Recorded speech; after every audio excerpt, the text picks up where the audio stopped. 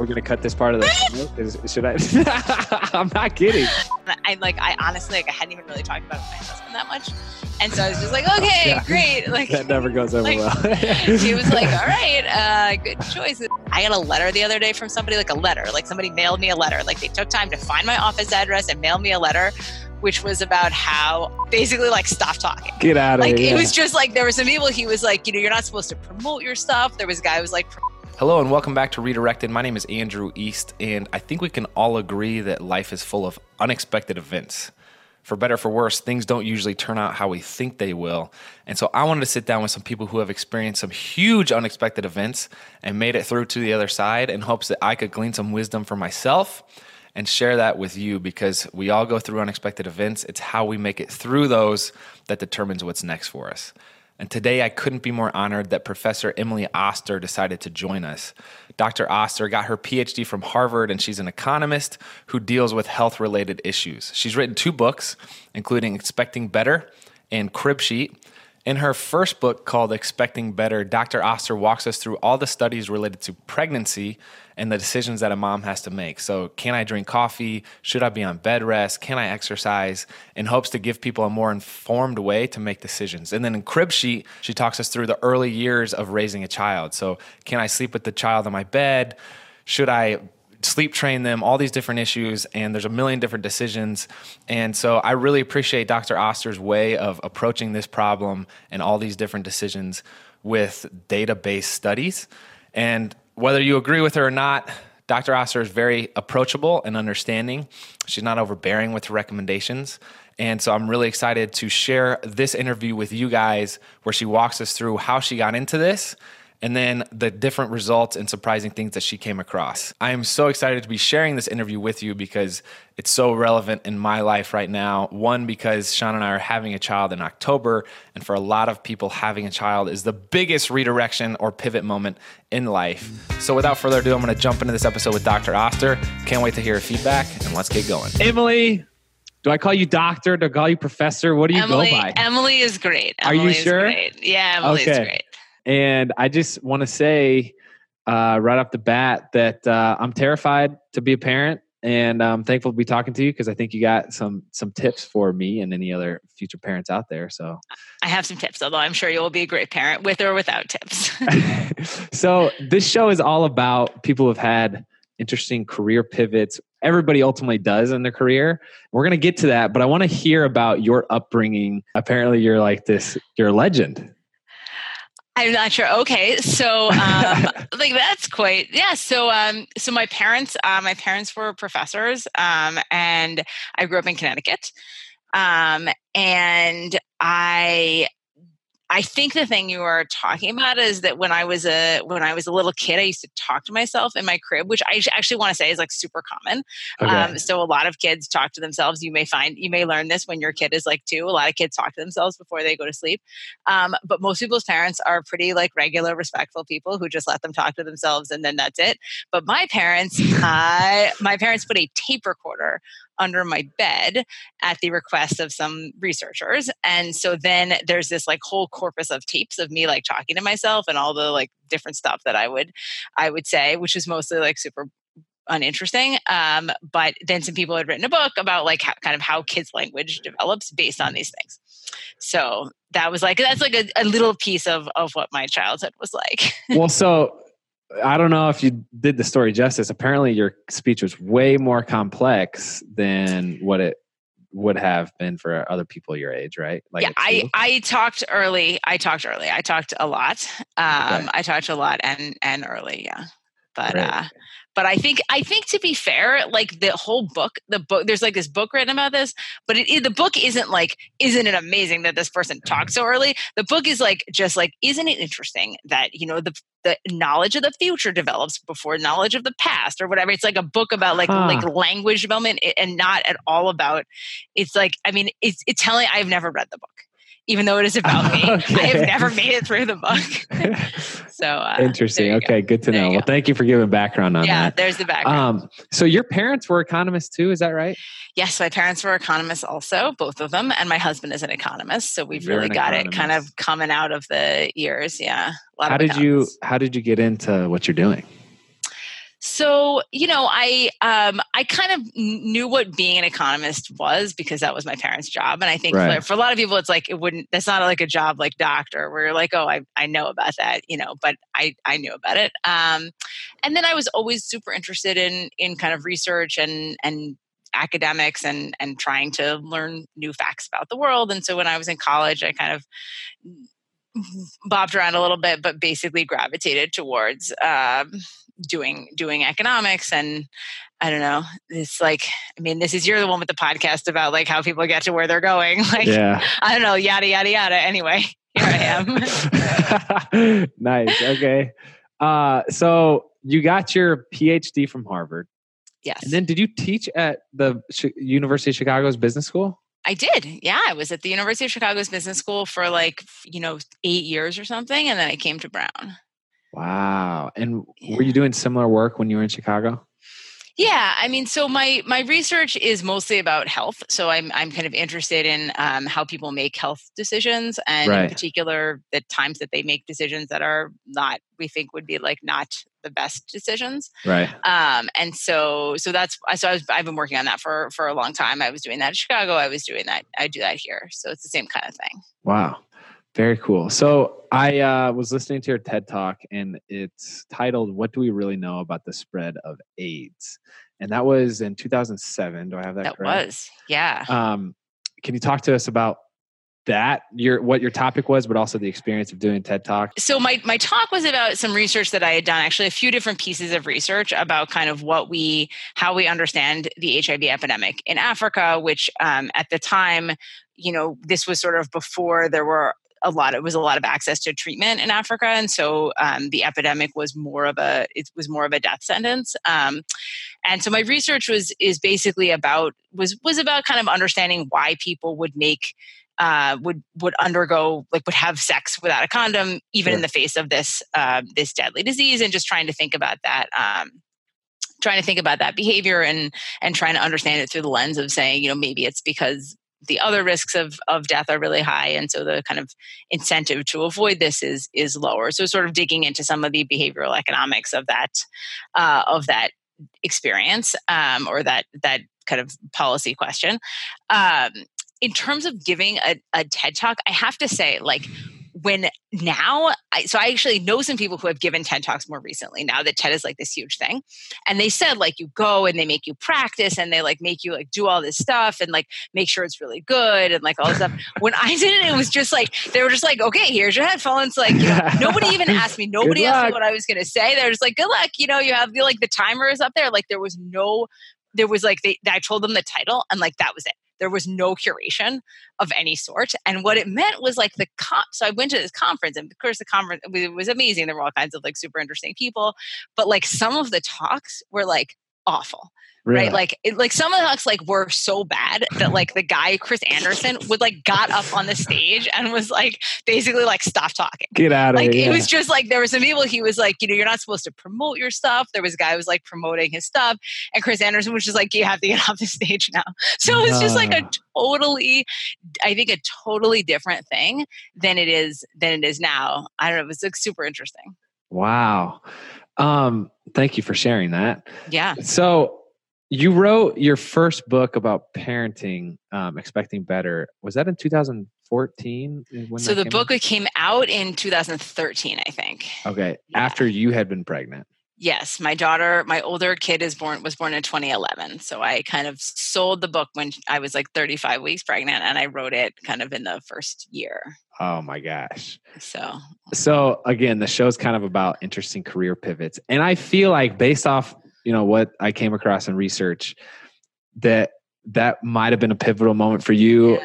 Having put out your first book is huge, but also there's so much, honestly, hate out there that was a result of that book.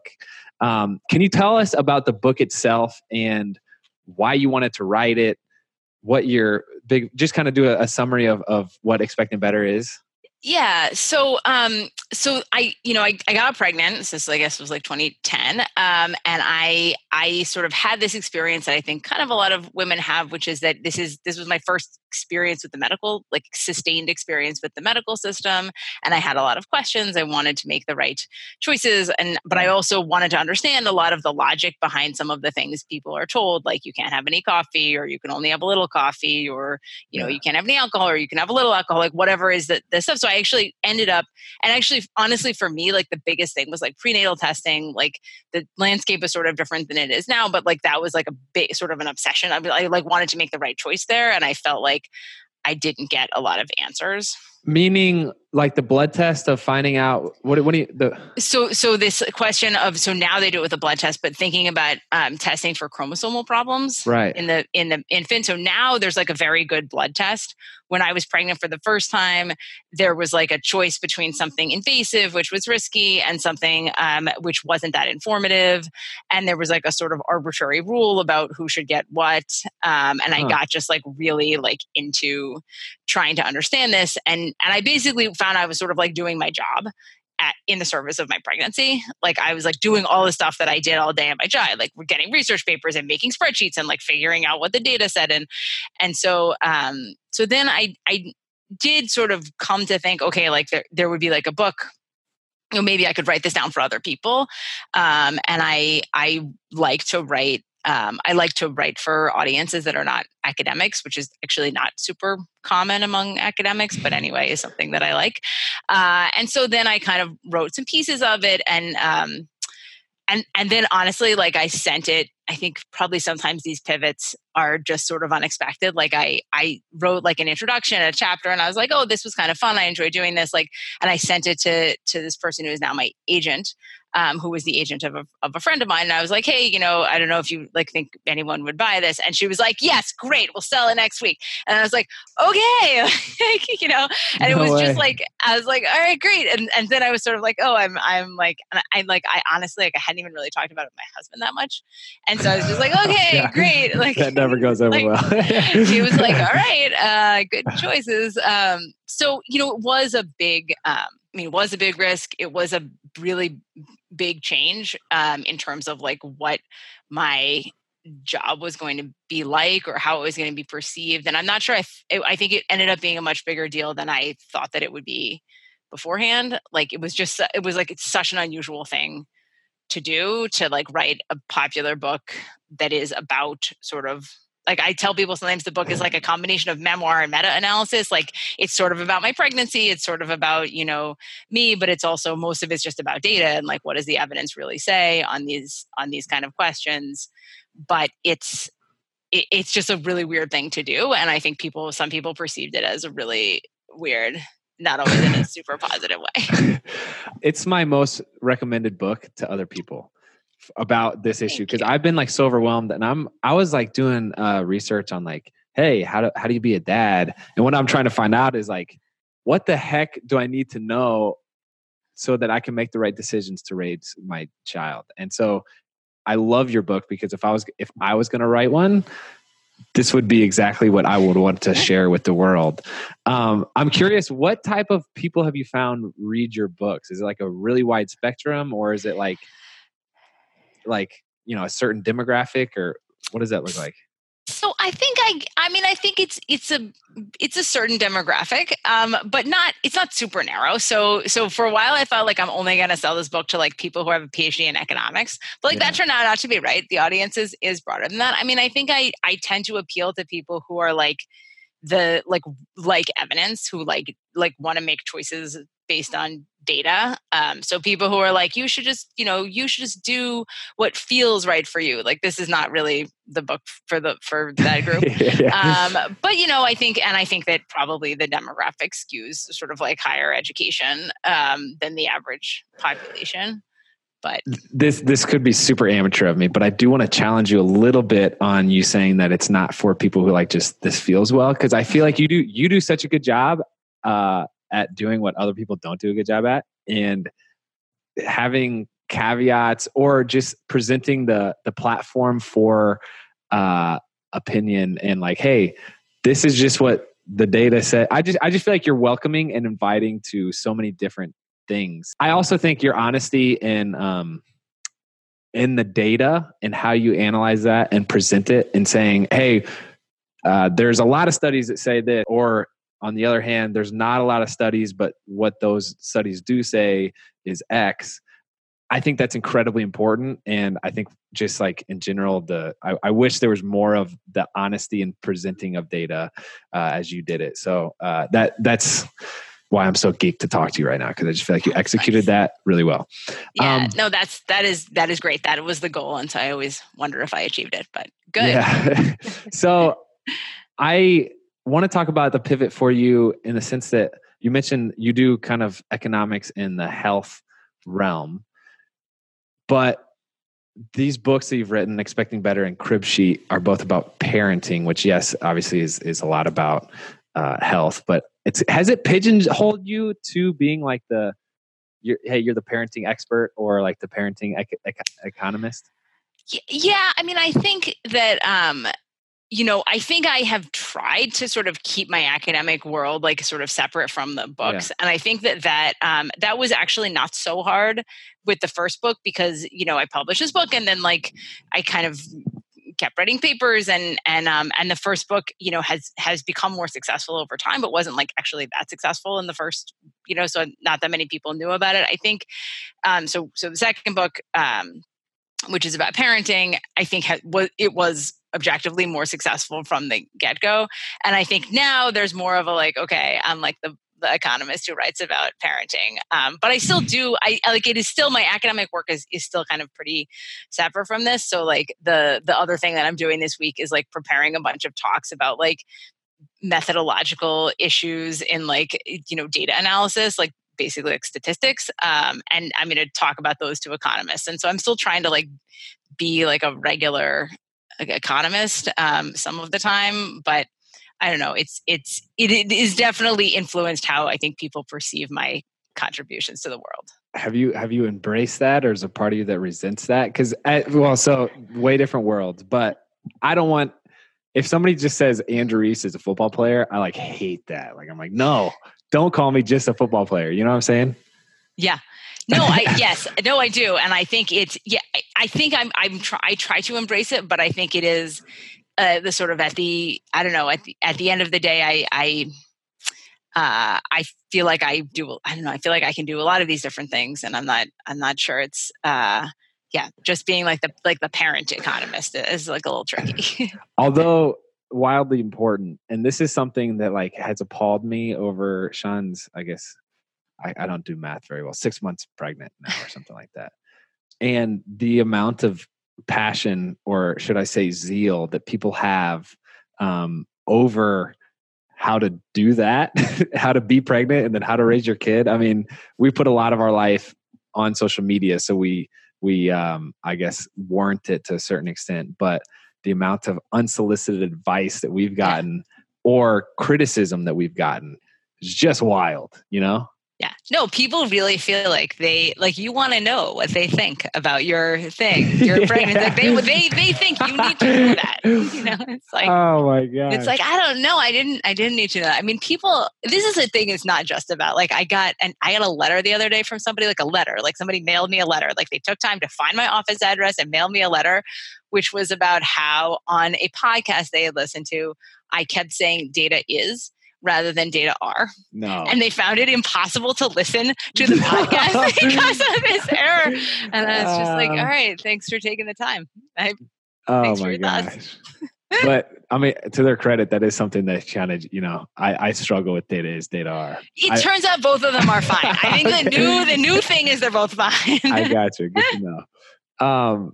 That's funny. So is there any other topic besides parenting that is like this, in as far as public opinion and how people express themselves? I think it's so unique in that people have this vast attachment to it. And you talk about it in Crib Sheet, people wanting to, obviously raising a child is like, to a lot of people, the pinnacle of life. But you talk about this avoiding cognitive dissonance. And so like, if I raise my kid, if my kid sleeps on his stomach, then I think that's that's the way everybody should raise their kid on their stomach because I'm trying to justify my decision. It's just such an interesting mix of everything that makes this such a unique topic, you know? Yeah. No. And I think that is a big piece for parenting is kind of, you just so want your decisions to be right, that you kind of want them to be right for everybody, because that's how you know that they're like super right.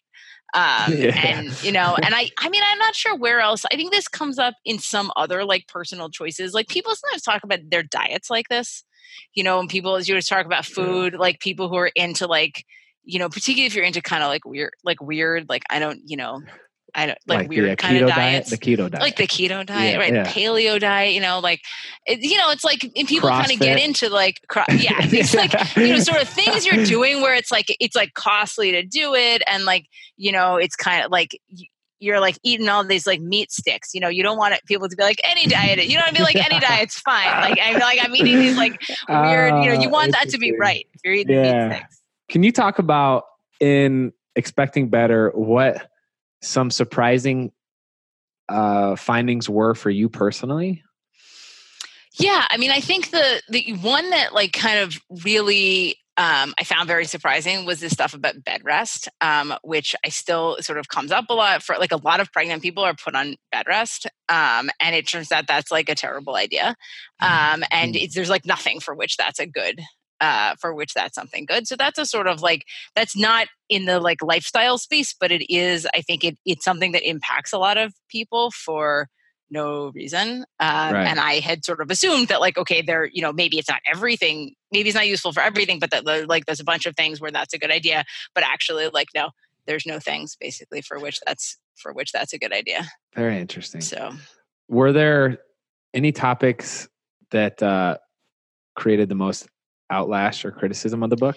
Yeah, I mean, I think there's absolutely no question that the discussion of alcohol was the like focal point for a lot of the backlash. And so, I mean, so I can tell you what I say about that in the book, which is that I sort of go through like a bunch of many studies, most of which are from Europe, which are like around the question of like, is it okay to occasionally have a glass of wine while you're pregnant or drink of some sort, and basically argue that in all of those studies where people are drinking occasionally, there is no evidence of negative impacts on the kids in the data, which of course doesn't mean that everybody should drink during their pregnancy. I mean, people make different choices about this, but that, they're the kind of evidence that suggests that you should not drink a lot, which is very strong, does not immediately follow into the sort of occasional drinking space. Not everybody was very happy with that discussion. And this is, we mentioned, I mentioned you're inviting to so many different opinions, and in Cribsheet, you have a whole paragraph on preferences, and you say preferences are important. Two families with the same food cost, the same value of time, the same options may make different choices because they have different preferences. And that's what I just think the backlash from something like that, where it's not like you're telling people to drink alcohol. Right. Which is how people are like, this is the book. This book tells people, it's like, no, that is not what this is about. It's about, and showing people what the evidence is. And I think that in that space, there was sort of some pushback saying like, well, people telling me like, we shouldn't show people the evidence on this because, what if we tell them it's okay to have one drink, then, maybe like women will like just have 5 drinks. And, it'd be better to tell them to have nothing. Although, I think that's also a little complicated because if you tell people to have nothing and then they have one and they're like, well, as long as I had one, I might as well have 5 because it's all the same, then that's also not good. Right. I also think there's a sense in which like, pregnant women are still people. And, I think most people, if you tell people you can have one, like, why are we assuming that these women are not going to be able to like, have this kind of self-control? I'm not sure. Yeah, it's kind of it's almost like the Matrix red pill, blue pill. Like, oh, don't tell them because they're not mature enough to deal with it. To deal with this, yeah. I mean, it's part of the sort of general like infantilization of pregnancy. So yeah, that's a good way to put it. This is I just. Again, I'm just hyping up your work. You guys listening who haven't read Cribsheet or Expecting Better, I would highly recommend it. I found so much encouragement in it, because we've never had a kid. There's so many things that you do on a daily basis where it's like, oh shoot, I just ate a red fish or a white fish, or I had X amount of red meat this week. And you're like, you can get so caught up in, is that the right decision? Do we just screw up our kid? Honestly, even with the data, there's a lot of different ways to go about it. And there's a lot of ways to raise a healthy kid. Yeah. Yeah. And I think that's, in some ways, that's even more true in the parenting. Like, I mean, that's true. Of course, it's true in the pregnancy, but I think these kind of things come up all the time in parenting where, like, you know, you'll find out once you have a kid, like there's many ways that you can feel like you're messing up.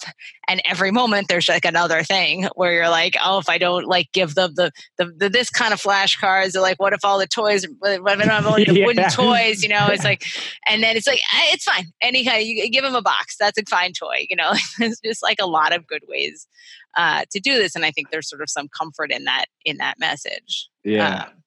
Because you're still, even if you have that message, you're still going to be like obsessing about the toys for sure. Right. Getting the right toys.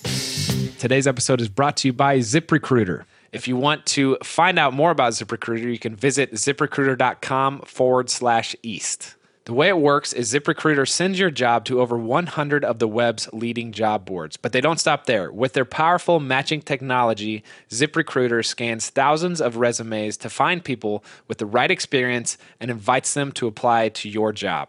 As applications come in, ZipRecruiter analyzes each one and spotlights the top candidates so you never miss a great match. ZipRecruiter is so effective that 4 out of 5 of employers who post on ZipRecruiter get a quality candidate through the site within the first day. And right now, my listeners can try ZipRecruiter for free at ziprecruiter.com/east. That's ziprecruiter.com/EAST.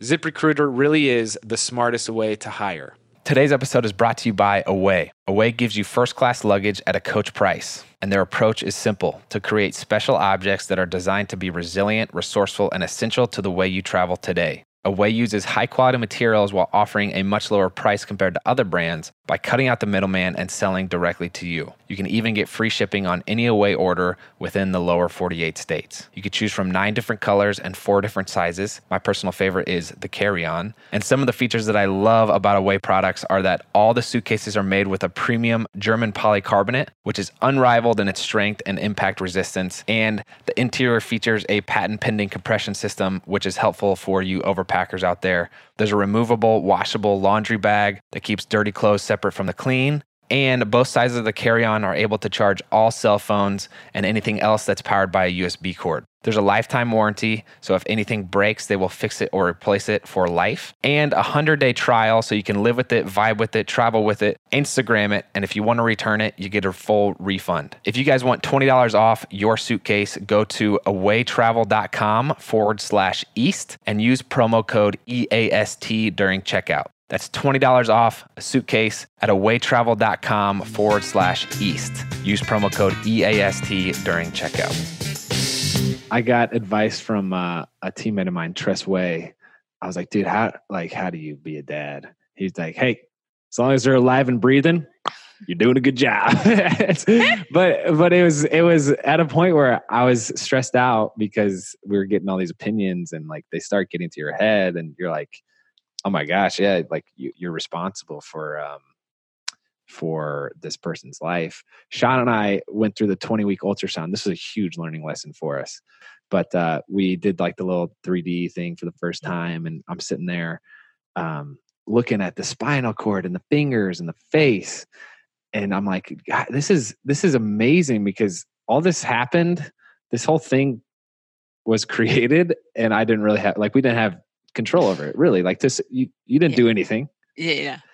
And then the OBGYN comes in after and she's like, hey, the results just look, they just look okay. And so Sean had, X complication that could lead to this disorder. And then this was underdeveloped, which might be an indication for that. And like Sean and we just broke down crying. We're like, whoa, like what the whole thing how do you do this? Yeah.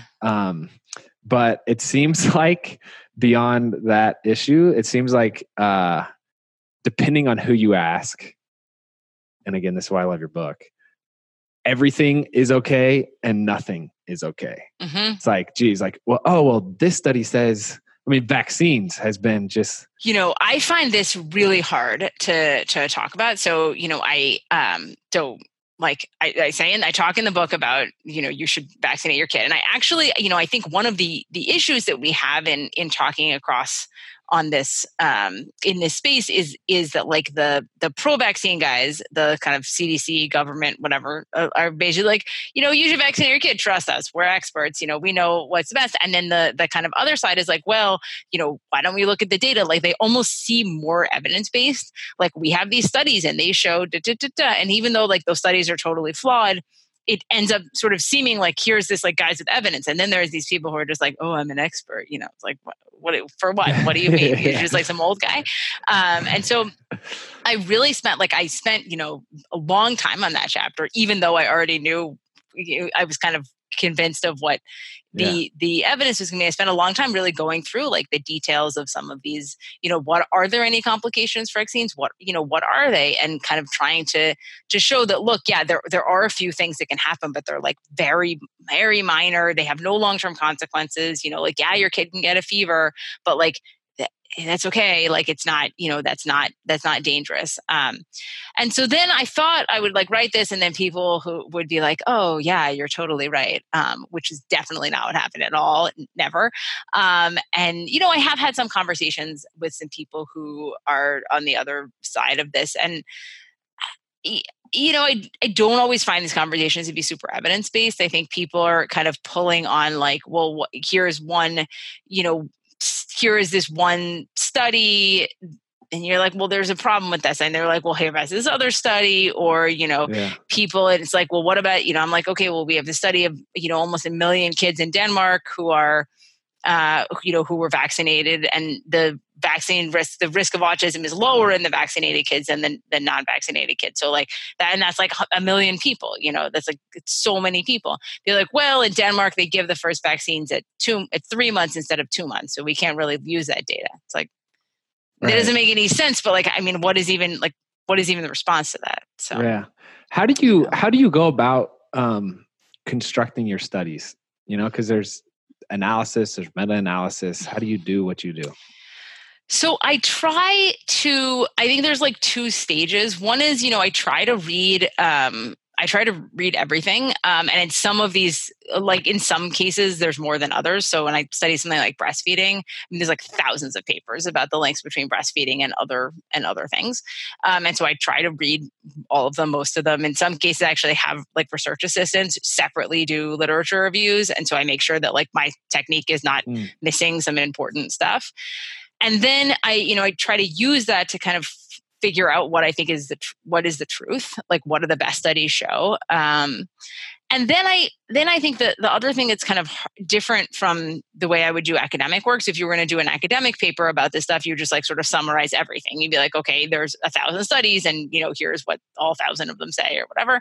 In a book, you can't write about all 1,000 studies. And so I spend a lot of time sort of thinking about which of the studies are the best and also which of them sort of best illustrate some of the problems with the other ones. So I really want people to come out, understanding not just what I think the conclusion is, but why I think the data support that, and what are some of the problems in the papers that I think are more flawed. And I think that is the part that is the hardest, but also the most fun for me.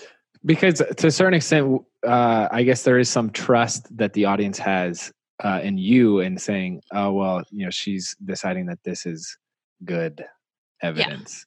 And I think people, I feel like people should have that trust because this is my job. And, they pay me a bunch of money to like, whatever, do this. But I think that I've tried to have it not just be like, trust me, because I think when I wrote Expecting Better and I looked at the landscape, there actually were some other books, some of them written by people who were doctors that came to many of the same conclusions, but mostly they were just like, because I'm a doctor, I read papers and this is my conclusion. And so I'm trying to sort of take at least one more step and say, here is kind of why. And then, by the way, in the back of the book, here is 25 pages of single space references. And if you really need to know more about this topic, go there and read the papers, and then you can sort of see what they cite, and it gives you a starting point. Very good. So we talked a little bit about the findings of Expecting Better. Can you talk about some of the surprising things in Crib Sheet that you found out doing that? So I think there aren't as many, much more, I mean, you sort of alluded to this, but like much more of Crib Sheet is like sort of, yes, there are a lot of good parenting choices and like you need to figure out what works for you. And so I think there aren't as many things where it's like, aha, like people tell you this and here's this other thing that is the truth. I think one that a lot of people find surprising, although it's like kind of in the weeds, is the stuff about peanut allergies. So peanut allergy is like a huge thing now. A lot of people have them.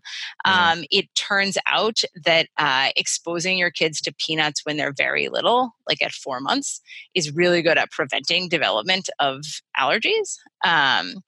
And that's probably true for things other than peanuts, but it's certainly true for peanuts. And so there's kind of a big shift from what, you used to be told, like, don't introduce peanuts until kids are like 1 or 2. And now people are like, give them peanuts right away, like as soon as they're, born, slathering on them.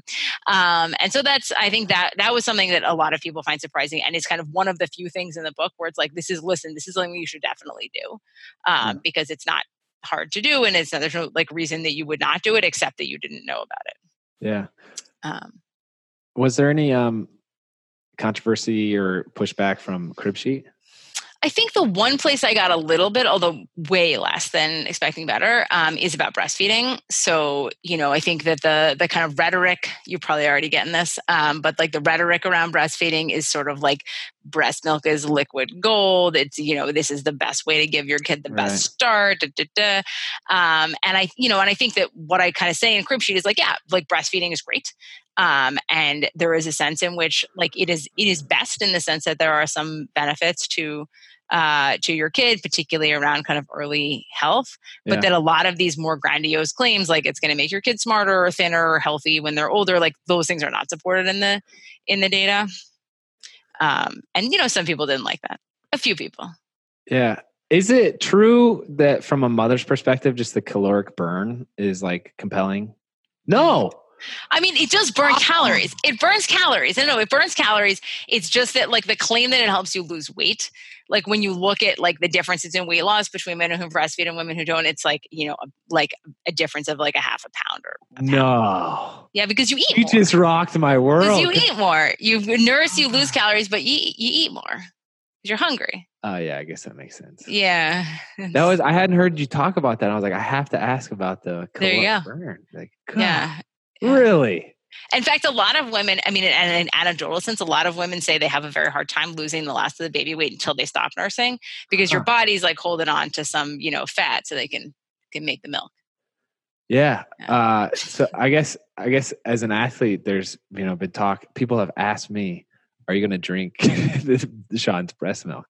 And I thought they were joking at first. But apparently you can buy it on the black market, breast milk in general. And so they're like, if your wife, hey. And that's going to help your performance? Because apparently it's so nutrient dense. Are we going to cut this part of the show?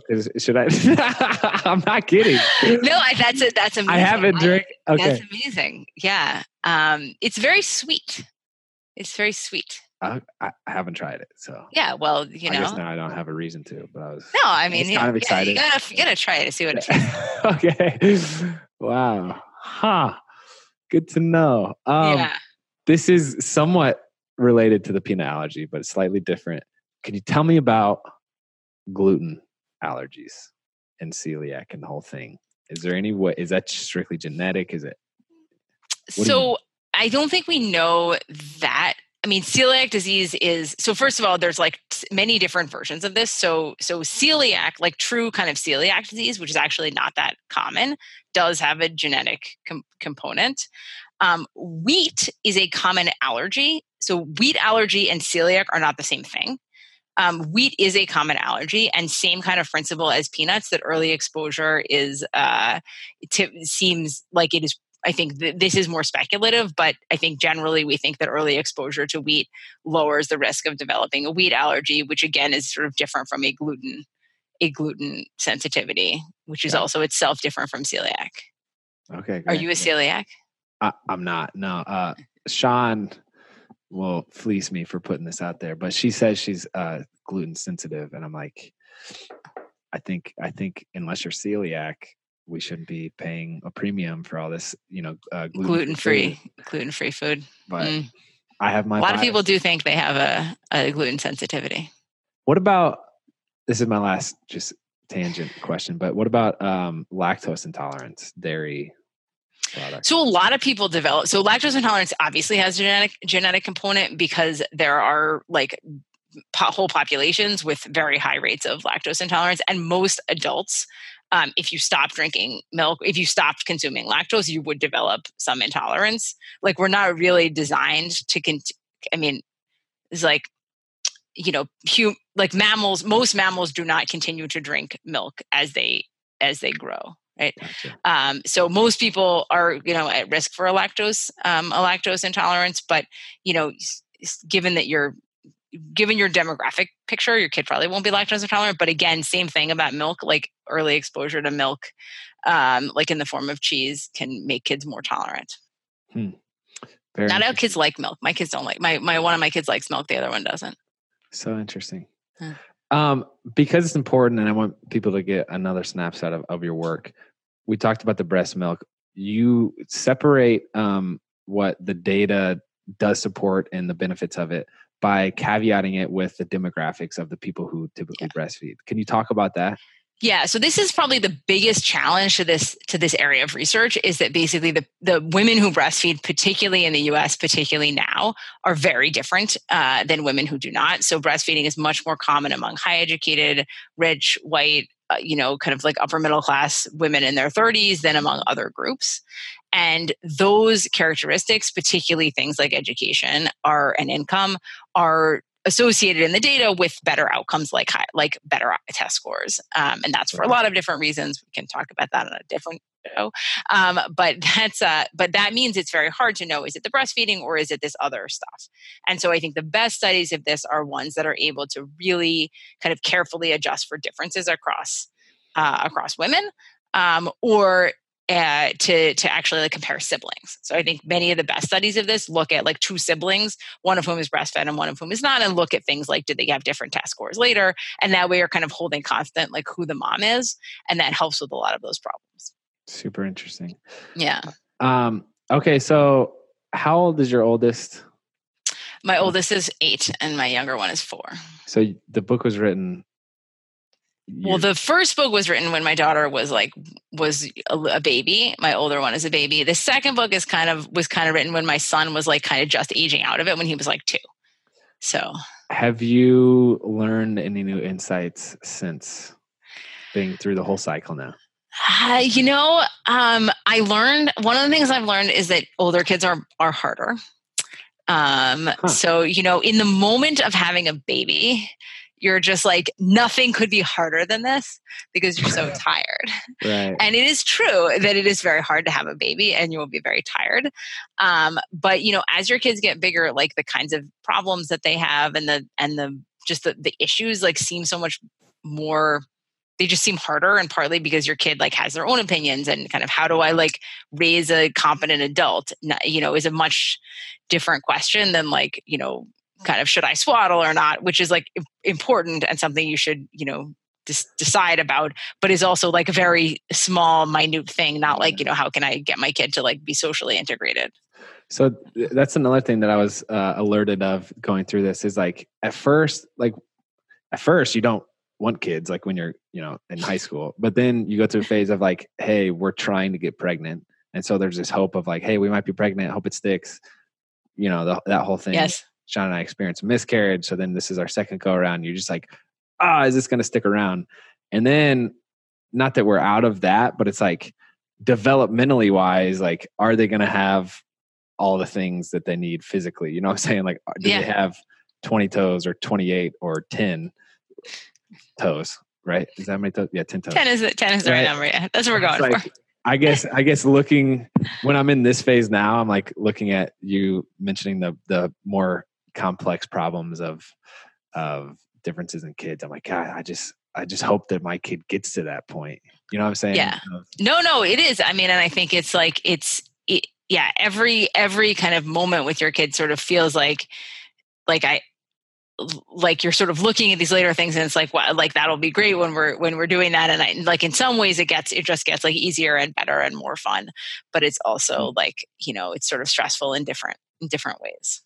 Yeah. I'm realizing the stress is part of the job title now. Yep. Exactly. What do you think is the best way to have conversations around this sensitive subject of parenting? Like, is there any advice that you have of that? I think the only advice I would have is sort of from my personal approach to this. So like, I am like naturally a tremendously bossy person. Okay. And now I'm like a bossy person who has written these books on pregnancy. Right. So I'm like, right. So I'm my instincts when people are like, well, like people ask me questions, my instincts are to be like, well, here's what you do. Let me give you like the checklist for, and I actually found myself, particularly in the wake of the book, really fighting that and just being like, well, I can tell you what worked, I can tell you what I did, but it's not obviously the right thing for you. And I think if we could have a little bit more of that tone, it's sometimes easy to morph from like advice into like sort of bossy judgment, or to have people hear it that way, even if that is not the way you mean it. And that's different than just like, you shouldn't post on people's Instagram about how like they're being a shitty parent. Like that's not, you shouldn't do that. It's just not effective. They're not listening to you. But even if it's sort of well-meaning, there's a kind of tone that sometimes I think comes across wrong that we could be a little more careful about. Very interesting. Well said. And good self-awareness. So I thought this whole topic would be applicable to the show because I feel like for a lot of people, having kids is a pivotal moment, obviously in life, but also oftentimes with kids.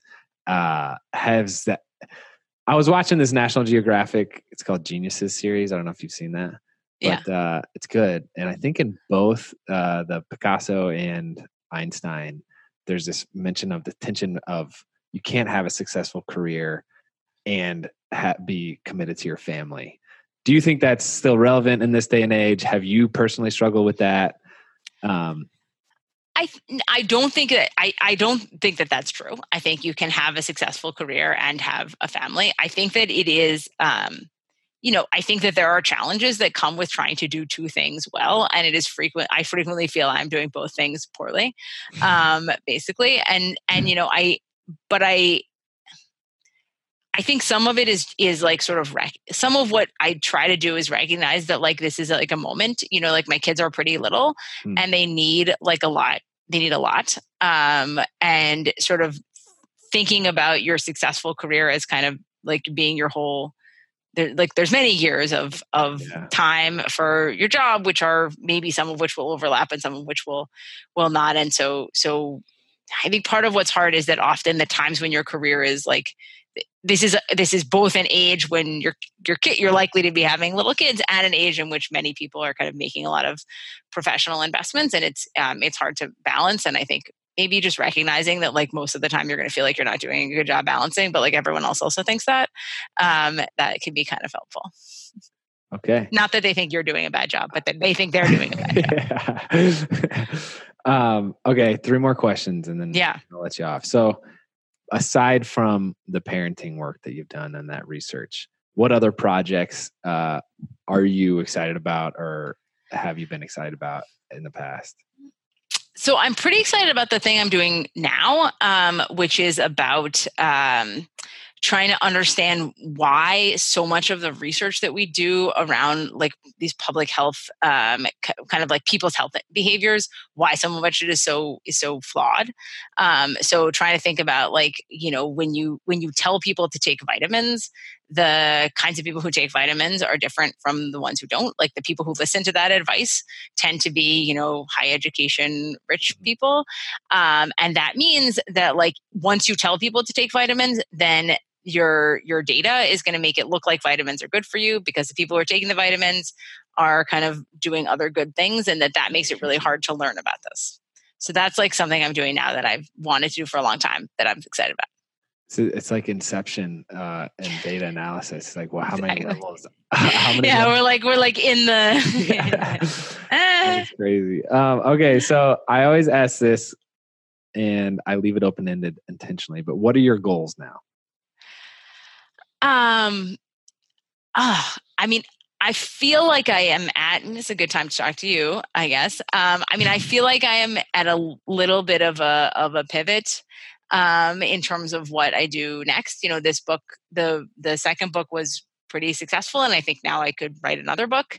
But I can't decide if I want to or not. And I'm doing a lot of my regular research at my job, but I'm also doing a lot of administration stuff in my university, and I'm sort of trying to figure out which of these paths I want to take. I'm almost 40, and so I don't know. I feel like maybe I should pick a lane. I don't know. How are you going to go about making that decision? I don't know. I don't know. I haven't. I don't know. I feel like this is kind of one of the first times that I've made a really tried to think really intentionally about that kind of choice. But I'm not sure I have a great framework for how to do it. Yeah. That's so I started this show because I play football professionally, and it's I like it, but I also have so many other things that I'm excited about. And some way, football is easier in some senses, and there's security there, but then also there's so many positives to the other stuff. And it's what is the framework for making huge life decisions? Yeah. And there's no manual for that. Exactly. And I feel like you are either in decision-making phase of life, or dealing with those decisions and the consequences of those decisions. And you kind of want to stay away from just saturating yourself and marinating in those consequences, and try to keep making decisions and being okay with that. Does that make sense? I don't know. Yeah, no, I do. So that's right. Kind of what I've gleaned. So, last question: 3 takeaways that you've learned personally over your life or in your research that could apply to the audience as a whole. So, I think when I wrote the first book, a lot of not good stuff happened career-wise as a result. But then it all turned out really great. Which was good. And I sort of wish that I had a little more perspective at the time. And so to sort of look 2 years down the road and realize things were going to be okay. Then I'm sure that's really a piece of wisdom. But okay. I think I think the other thing I will say about parenting is I think I try very hard to be really open about the way that I parent and about my desire to be a good parent in other settings, particularly at my job. And I think being willing to say, I am going to make a different professional choice because I care about being with my kids at this stage. I think that's something that I wish people would feel like they could do. And I think the other thing, which is also about my kids, because I think about them a lot, is that you can't always make your kids the thing that you want them to be, which I find a hard lesson to learn. Wow. Thank you for taking the time to be on the show, Emily. Thank you for all the work that you've done and the books that you've written. They have left a positive impact on my life, and I know many others. So if you guys haven't checked out Emily's work, Expecting Better and Crib Sheet, you can find them on Amazon. Mostly is where I sell things, on Amazon. Amazon. Check her out. But thank you. It's great meeting you and great chatting. Thanks, Andrew. It was great to talk to you. If you haven't yet, please make sure that you subscribe to the podcast and leave a review if you feel called to. It really helps the show out. And I love having a new audience. I love hearing what you guys think. And I love having you come back every single week.